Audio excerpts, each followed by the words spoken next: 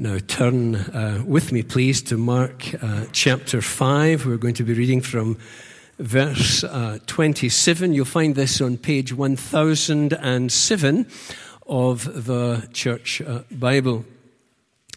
A little by way of background, Jesus has just returned from the West Bank. He wasn't there very long. He healed the demoniac. But the population in that region, so disturbed were they, either by their financial loss as demons ended up in pigs, or by being exposed to the raw power of God, asked Jesus to return. So he wasn't away very long, and he comes back to the east side, to Capernaum. Reading then from verse 21, when Jesus had again crossed over by boat to the other side of the lake, a large crowd gathered round him while he was by the lake. Then one of the synagogue rulers named Jairus came there. Seeing Jesus, he fell at his feet and pleaded earnestly with him, "My little daughter is dying. Please come and put your hands on her so that she will be healed and lived." So Jesus went with him. A large crowd followed and pressed around him. And a woman was there who had been subject to bleeding for 12 years. She had suffered a great deal under the care of many doctors and had spent all she had. Yet instead of getting better, she grew worse. When she heard about Jesus, she came up behind him in the crowd and touched his cloak, because she thought, if I just touch his clothes, I will be healed. Immediately her bleeding stopped, and she felt in her body that she was freed from her suffering. At once Jesus realized that power had gone out from him. He turned around in the crowd and asked, "Who touched my clothes?" "You see the people crowding against you," his disciples answered. "And yet you can ask, 'Who touched me?'" But Jesus kept looking around to see who had done it. Then the woman, knowing what had happened to her, came and fell at his feet, and trembling with fear, told him the whole truth. He said to her, "Daughter, your faith has healed you. Go in peace and be freed from your suffering." While Jesus was still speaking, some men came from the house of Jairus, the synagogue ruler. "Your daughter is dead," they said. "Why bother the teacher anymore?" Ignoring what they said, Jesus told the synagogue ruler, "Don't be afraid, just believe." He did not let anyone follow him except Peter, James, and John, the brother of James. When they came to the home of the synagogue ruler, Jesus saw a commotion with people crying and wailing loudly.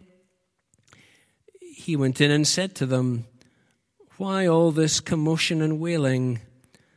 The child is not dead, but asleep." But they laughed at him. After he put them all out, he took the child's father and mother and the disciples who were with him and went in where the child was. He took her by the hand and said to her, "Talitha cum," which means, "Little girl, I say to you, get up."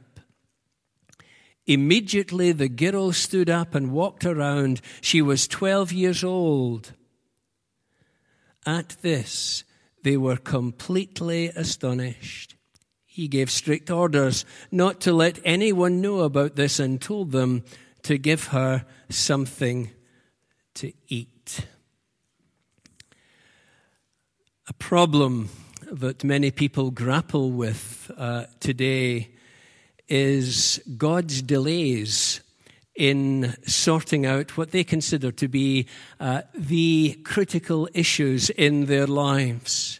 Why doesn't he act? Why doesn't he hurry? Some would love to be able to organize God and present him with a timetable, what and when needs to be done. We can become impatient, angry, resentful if God doesn't provide us with the instant solutions that we are looking for. As we turn to the story of Jairus this evening, we will, I hope, discover that God's agenda is infinitely greater than ours. And there are 4 things that I hope to look at with you. First of all, what is an initial encounter, then an enforced delay, then a stunning temptation, and finally, a quiet miracle. Well, the first of these, an initial encounter. Jairus came to Jesus, verse 23, as a result of a personal crisis.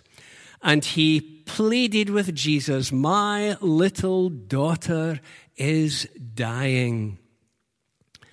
Now, as a leader of the synagogue, he would, of course, have known much about Jesus. One wonders, had he seen the man with the withered hand whom Jesus healed in the synagogue? Did he share the crowd's astonishment at the authority in Jesus' teaching? Was his purely theoretical knowledge of Jesus, whatever may have been true in the past, currently it was his distressing personal crisis that was to produce his first genuine encounter with Jesus. Now, that's not an uncommon situation. Many of you will be familiar with the life of John Newton.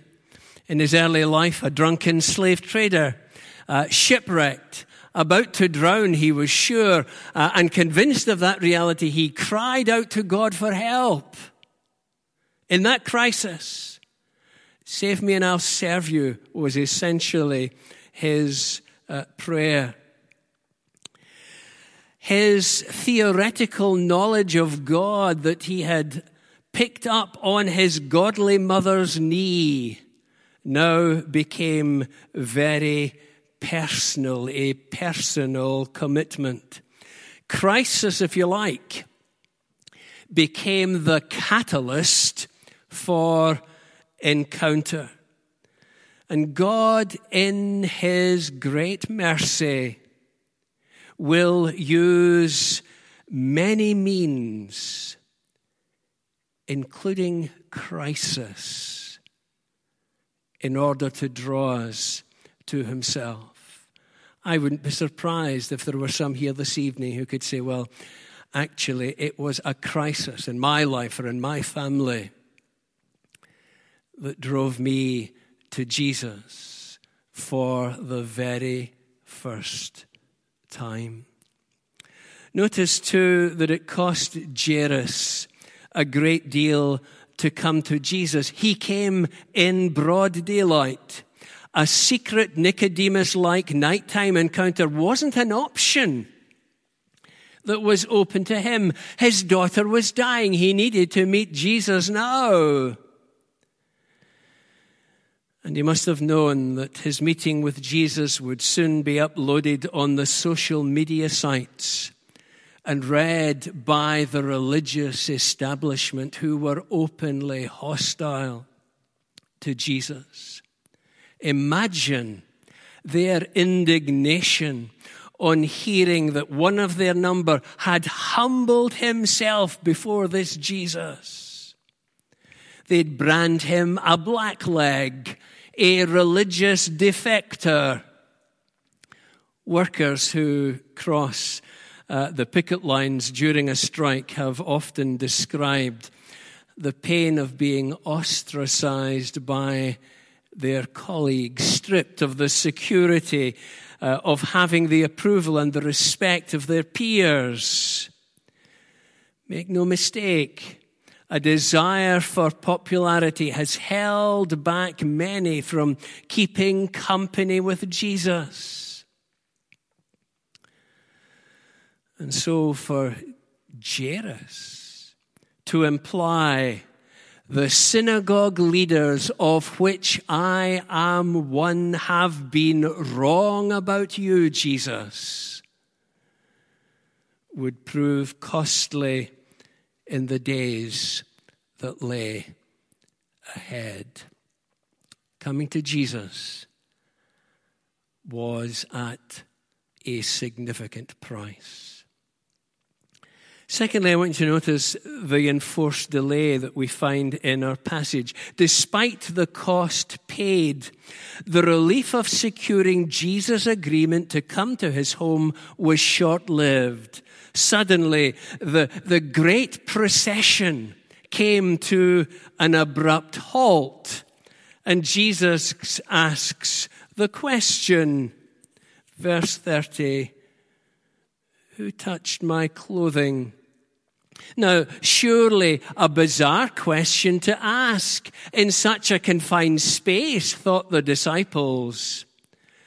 But this unscheduled stop put Jesus' visit to Jairus' home on hold.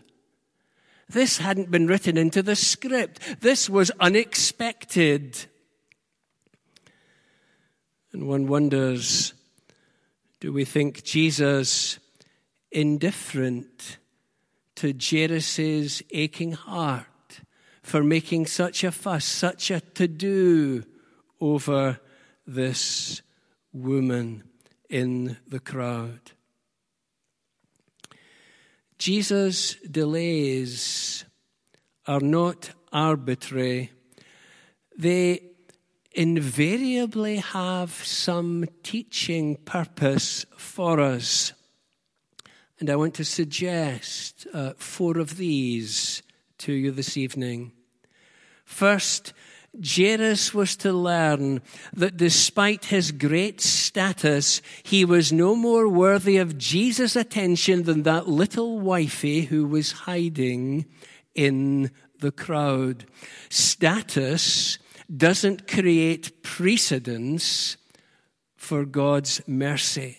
Mercy is, by its very nature, bestowed on the undeserving. Don't for a moment think that because someone is an elder or a deacon or a Sunday school teacher or a lifelong member of a congregation, that somehow or other their need is prioritized by God.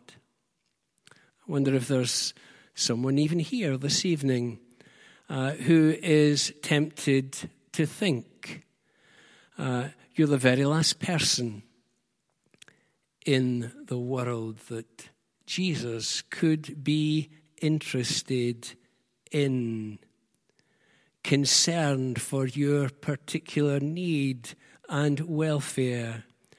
Well, take note for a moment. Jesus put a famous religious leader on hold in order to meet the need of an unnamed nobody. We don't know the woman's name, but Jesus demonstrated his concern for her. God's value system is so very different from ours. What does Paul say to the Corinthians? Consider your own call, brethren.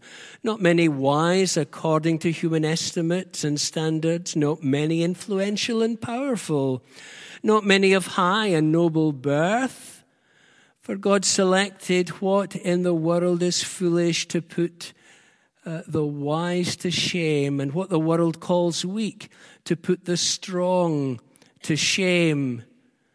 God also selected what in the world is low-born and insignificant, and branded and treated with contempt, even the things that are nothing, that he might depose and bring to nothing the things that are, so that no mortal man should boast in the presence of God. Jairus, a man of great status, was to learn that he was no more worthy of Jesus' attention than this unknown woman in the crowd. Secondly, this delay, I believe, taught Jairus that he was not alone in his experience of suffering. You see, we can become so obsessed by our own trial and tragedy that we start thinking that we're really the only ones who are hurting this bad inside. And that can so easily make us callous and insensitive to the needs of others. Our self-obsession can also make us think that we should have exclusive claims on Jesus. I want you to notice how this delay draws back the curtain on the woman's suffering. We don't have time this evening to process her story in detail, but look at verse 33. Then the woman, knowing what had happened to her, came and fell at Jesus' feet, and trembling with fear, told him the whole truth. She told him the whole truth. Out came the medical notes as she reviewed her lengthy medical history. Some people can't help give you blow-by-blow account of their medical condition. And they don't even take the hint when you start looking at your watch every 10 or 15 minutes, hoping that the story might come to an end. I wonder, in this situation, would you be tempted to press the fast-forward button, get it over with, get it over with? Jairus, I believe, was beginning to grasp that during his 12 enjoyable years of his daughter's life, this woman had known only unrelieved discomfort. Yes, Jairus' heart may well have been aching for a considerable number of hours, but here is a woman with little conscious memory of anything other than suffering. Was then Jairus discovering the value of seeing beyond his own immediate need? Look at this poor soul, 12 years, unrelieved suffering. Thirdly, the delay surely tested Jairus' confidence in Jesus. God will allow situations to either develop or deteriorate in order to ask, do you really think I'm capable of handling your problem? When things are going well for us, it's so easy to sing the great hymns. You know, a sovereign protector I have. God is great. But let God introduce distress and delay into our lives, and our confidence in his rule is put to the test. Our patience, or our lack of it, identifies our estimate of God's control. Psalm 130 that was mentioned last week was written out of the writer's deep distress. He was conscious of his sin, But when he sought God's mercy, there was no sense of pardon to be found. If you like, he too was put on hold. I hate that. You know, you make a phone call and you're told at the other end, I'll just put you on hold for minutes. It seems sometimes like hours you're waiting. But the psalmist was put on hold. He experienced the delay of God. But in that darkness, we find his confidence in God shining through. In verse 7 of the psalm, he says, O Israel, put your hope in the Lord, for with the Lord is unfailing love. You see, despite his feelings, there is no sense of the pardon of God. There is no sense of the mercy of God. Despite all of that, he is happy to wait on God, refused to give up on God. I wonder if you think it remarkable that Jairus was prepared to stand here in quiet submission while all of this was going on between Jesus and the unnamed woman, thinking, who knows what? I don't know if anyone gave him a copy of Jeremiah Burroughs' rare jewel of Christian contentment, but I'm sure he would have benefited from reading it. But there is no expression here of Jesus, come on, hurry up. He stands in quiet submission. Fourthly, I want to suggest Jesus used this delay to strengthen Jairus' faith. He's surely learning here in this encounter between Jesus and the woman what true biblical faith is. True biblical faith is always, always active. It is never, never passive. And a stretching, appropriating faith is something that is beautifully illustrated in this incident as the woman stretches out. That's what faith does. It stretches out to make the blessing of God our very own. And so when Jesus called her out of the crowd, it wasn't to embarrass her or reprimand her, but to underline the fact that it was her faith in him that was responsible for her healing. Not a religious superstition bound up with his clothes, but faith in the person of the Lord Jesus himself. And it was that faith that drew out his benediction. A benediction of peace. A wholeness that nothing at all in all the world could ever diminish. Go into peace. Go into my peace, is what Jesus is saying to her. Now, I believe it's very important for us to grasp that observing all of this helped strengthen Jairus' faith. Now, exposure to miracle will seldom create faith, but it can certainly strengthen it.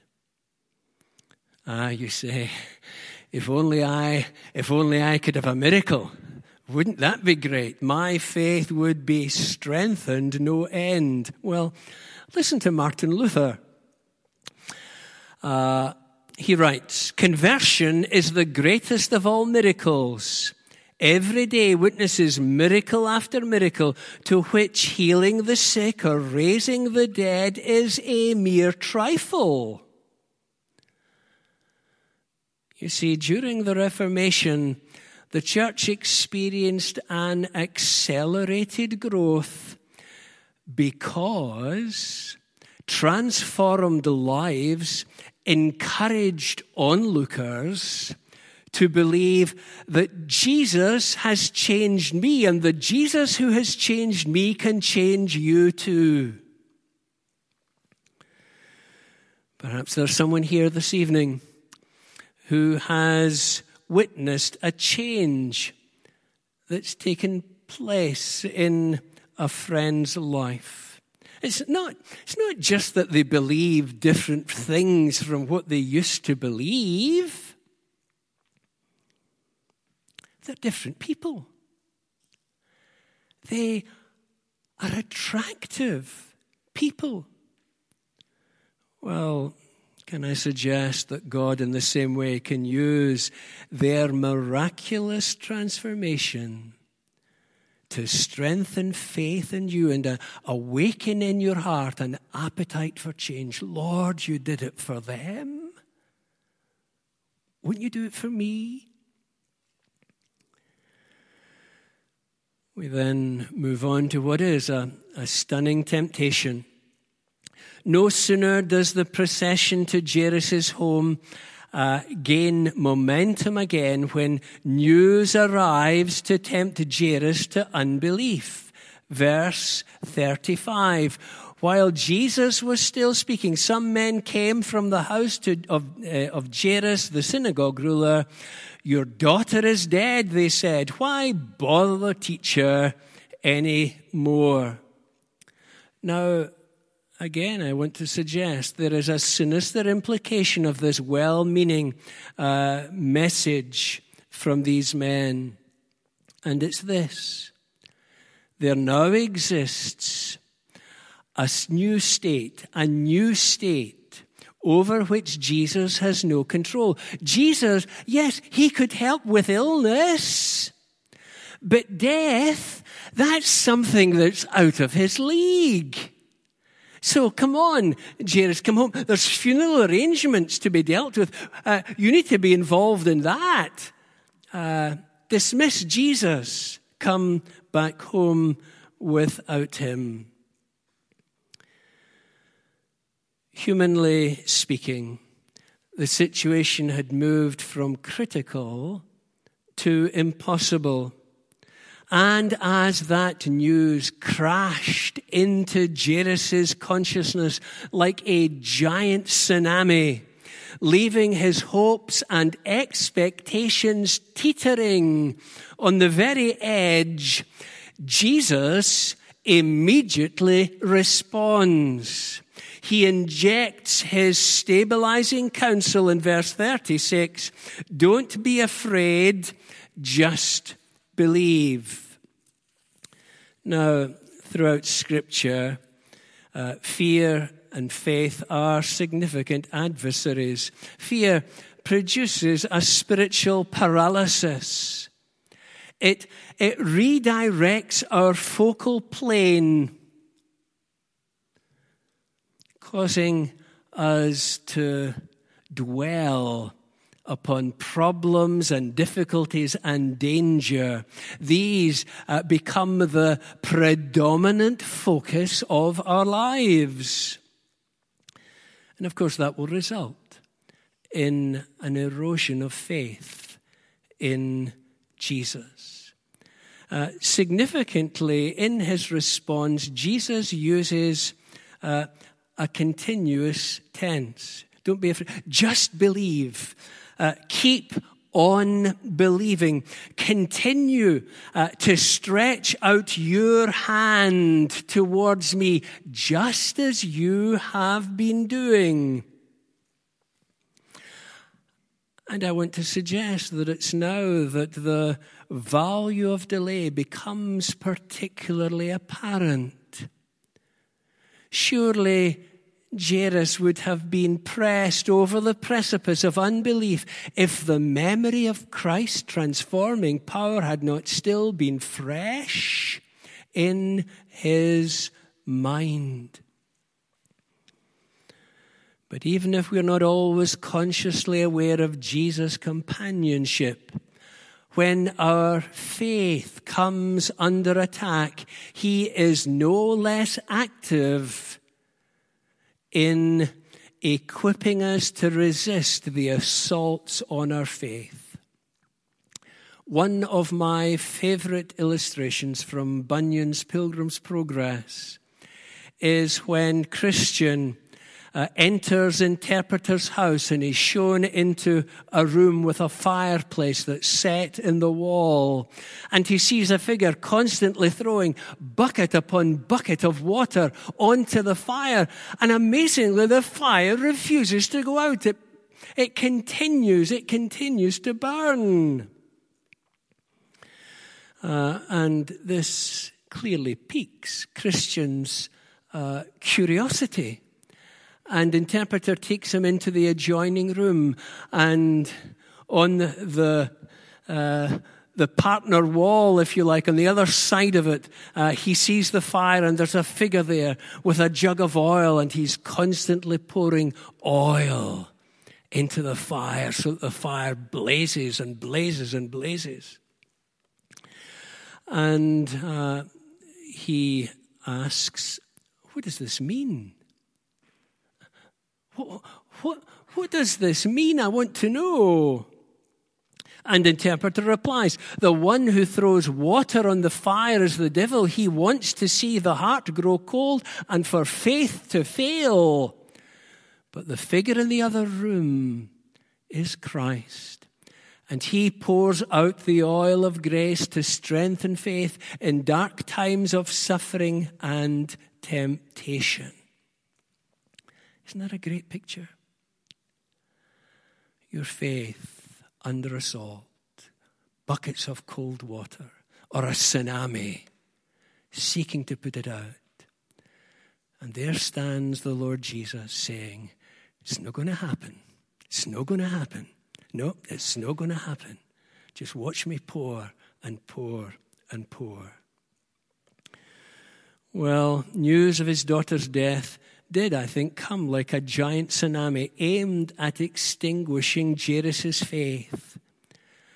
Now, delay had strengthened his faith, and Jesus' words of encouragement continued to pour out oil upon it. I wonder this evening if we have truly grasped the unshakable commitment of our Lord Jesus Christ to strengthen our faith. Should Peter's faith not have collapsed after his threefold denial of Jesus? What had Jesus told his overly confident disciple? "Lord, they might leave you. I never will. You won't find me denying you. I'm your top man." And Jesus replies, "Simon, Simon, behold, Satan demanded to have you, that he might sift you like wheat. But I have prayed for you that your faith may not fail." Isn't that remarkable? Jesus knows how to strengthen our faith through delays, yes. But he also prays for us if we're believers. He prays for us that our faith will not fail. This is part of his heavenly intercession. And now we look for a moment at the quiet miracle. Arriving home, a further difficulty awaits Jairus in verse 38. When they came to the home of the synagogue ruler, Jesus saw a commotion with people crying and wailing loudly. He went in and said to them, "Why all this commotion and wailing? The child is not dead but asleep." But they laughed at him. You see, these were professional mourners. They had moved into the situation and pronounced the situation irreversible. They knew what death looked like. And ridicule awaited anyone challenging their understanding of the situation. For Jesus to say that the girl was asleep simply invited mockery. And people are ready to mock what they don't understand, or anything that fails to conform to their experience. And these professional mourners fail to pick up on Jesus' use of metaphor. Paul uses the same term, doesn't he, in 1 Thessalonians 4:13. Now also, we would not have you ignorant, brethren, about those who fall asleep, that is, in death, that you may not grieve for them as the rest who have no hope.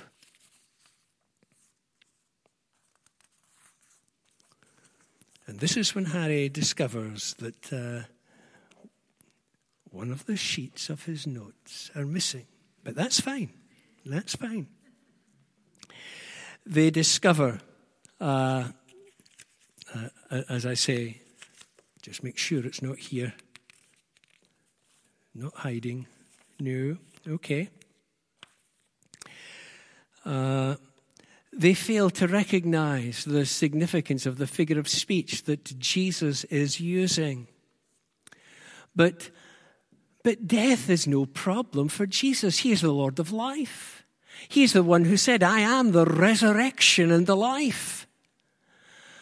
In a sense, restoration is no problem to me. In fact, by virtue of my death and resurrection, I'm going to bring about something greater, something much more significant, eternal resurrection to newness of life.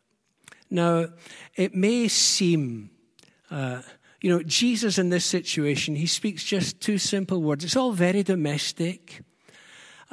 It's all very low-key. There is no great fanfare here. And you might think, well, it's a wee bit of an anticlimax, is it not? You know, we've read through this passage, and when we come to the healing of this girl, Jesus speaks a couple of words. She gets up. He wants her to have something to eat. It is a bit of an anticlimax. I want to suggest to you that if that is your response, perhaps the reason for that is that this is not the climax of the passage. The raising of this little girl is not the climax of the passage. The climax is the creation of faith in the heart of Jairus. When he left home that day, all he wanted from Jesus was for his daughter to be healed. And then came the delay. And that delay is used to deepen even the smallest particle of faith. And we begin to see a transformation in this man, a transformation that is going to last for all eternity. That's the miracle. The transformation of Jairus is the great miracle in this passage. Now, this evening, you may be here, a Christian. You may be asking, what about the delays in my life? I hope you might begin to see that they are not arbitrary. They are part of God's plan for your good, to do something in you infinitely greater than you are looking for. Invariably, God does that. He gives us more than we ask for. And he will use delay often as part of that process. But perhaps you're not a believer this evening. Perhaps you're not yet a Christian. And you've been a bit frustrated with delays in your life. You know, you've cried to God for this and you've cried to God for that. And, what about the new job I wanted? What about my financial situation? What about my health? What about this, that, or the other? And you think, God's not come up with the goods. And is that not because God is wanting to do something infinitely greater in your life than you've asked of him. He's saying, in a sense, to grant you this, that, the other, that's peanuts. I want to do something that's going to last for all eternity. I want to do something that will transform your life. Something that will turn it upside down. Dare we allow God to do just that? Let's pray. Our gracious Father and our God, we thank you this evening for your living word. We thank you for all that it teaches us.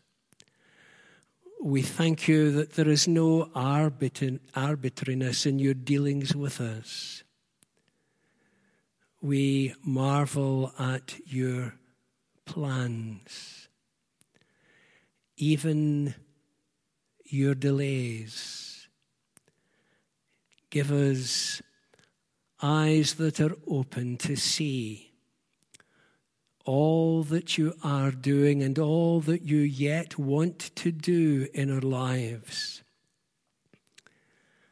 And enable us to trust you in the dark. Grant us that submission of faith that says, even although we don't feel God at work in this situation or at that, we believe that he is at work in our lives for our good and for his glory. So seal your word to our hearts for Jesus' sake. Amen.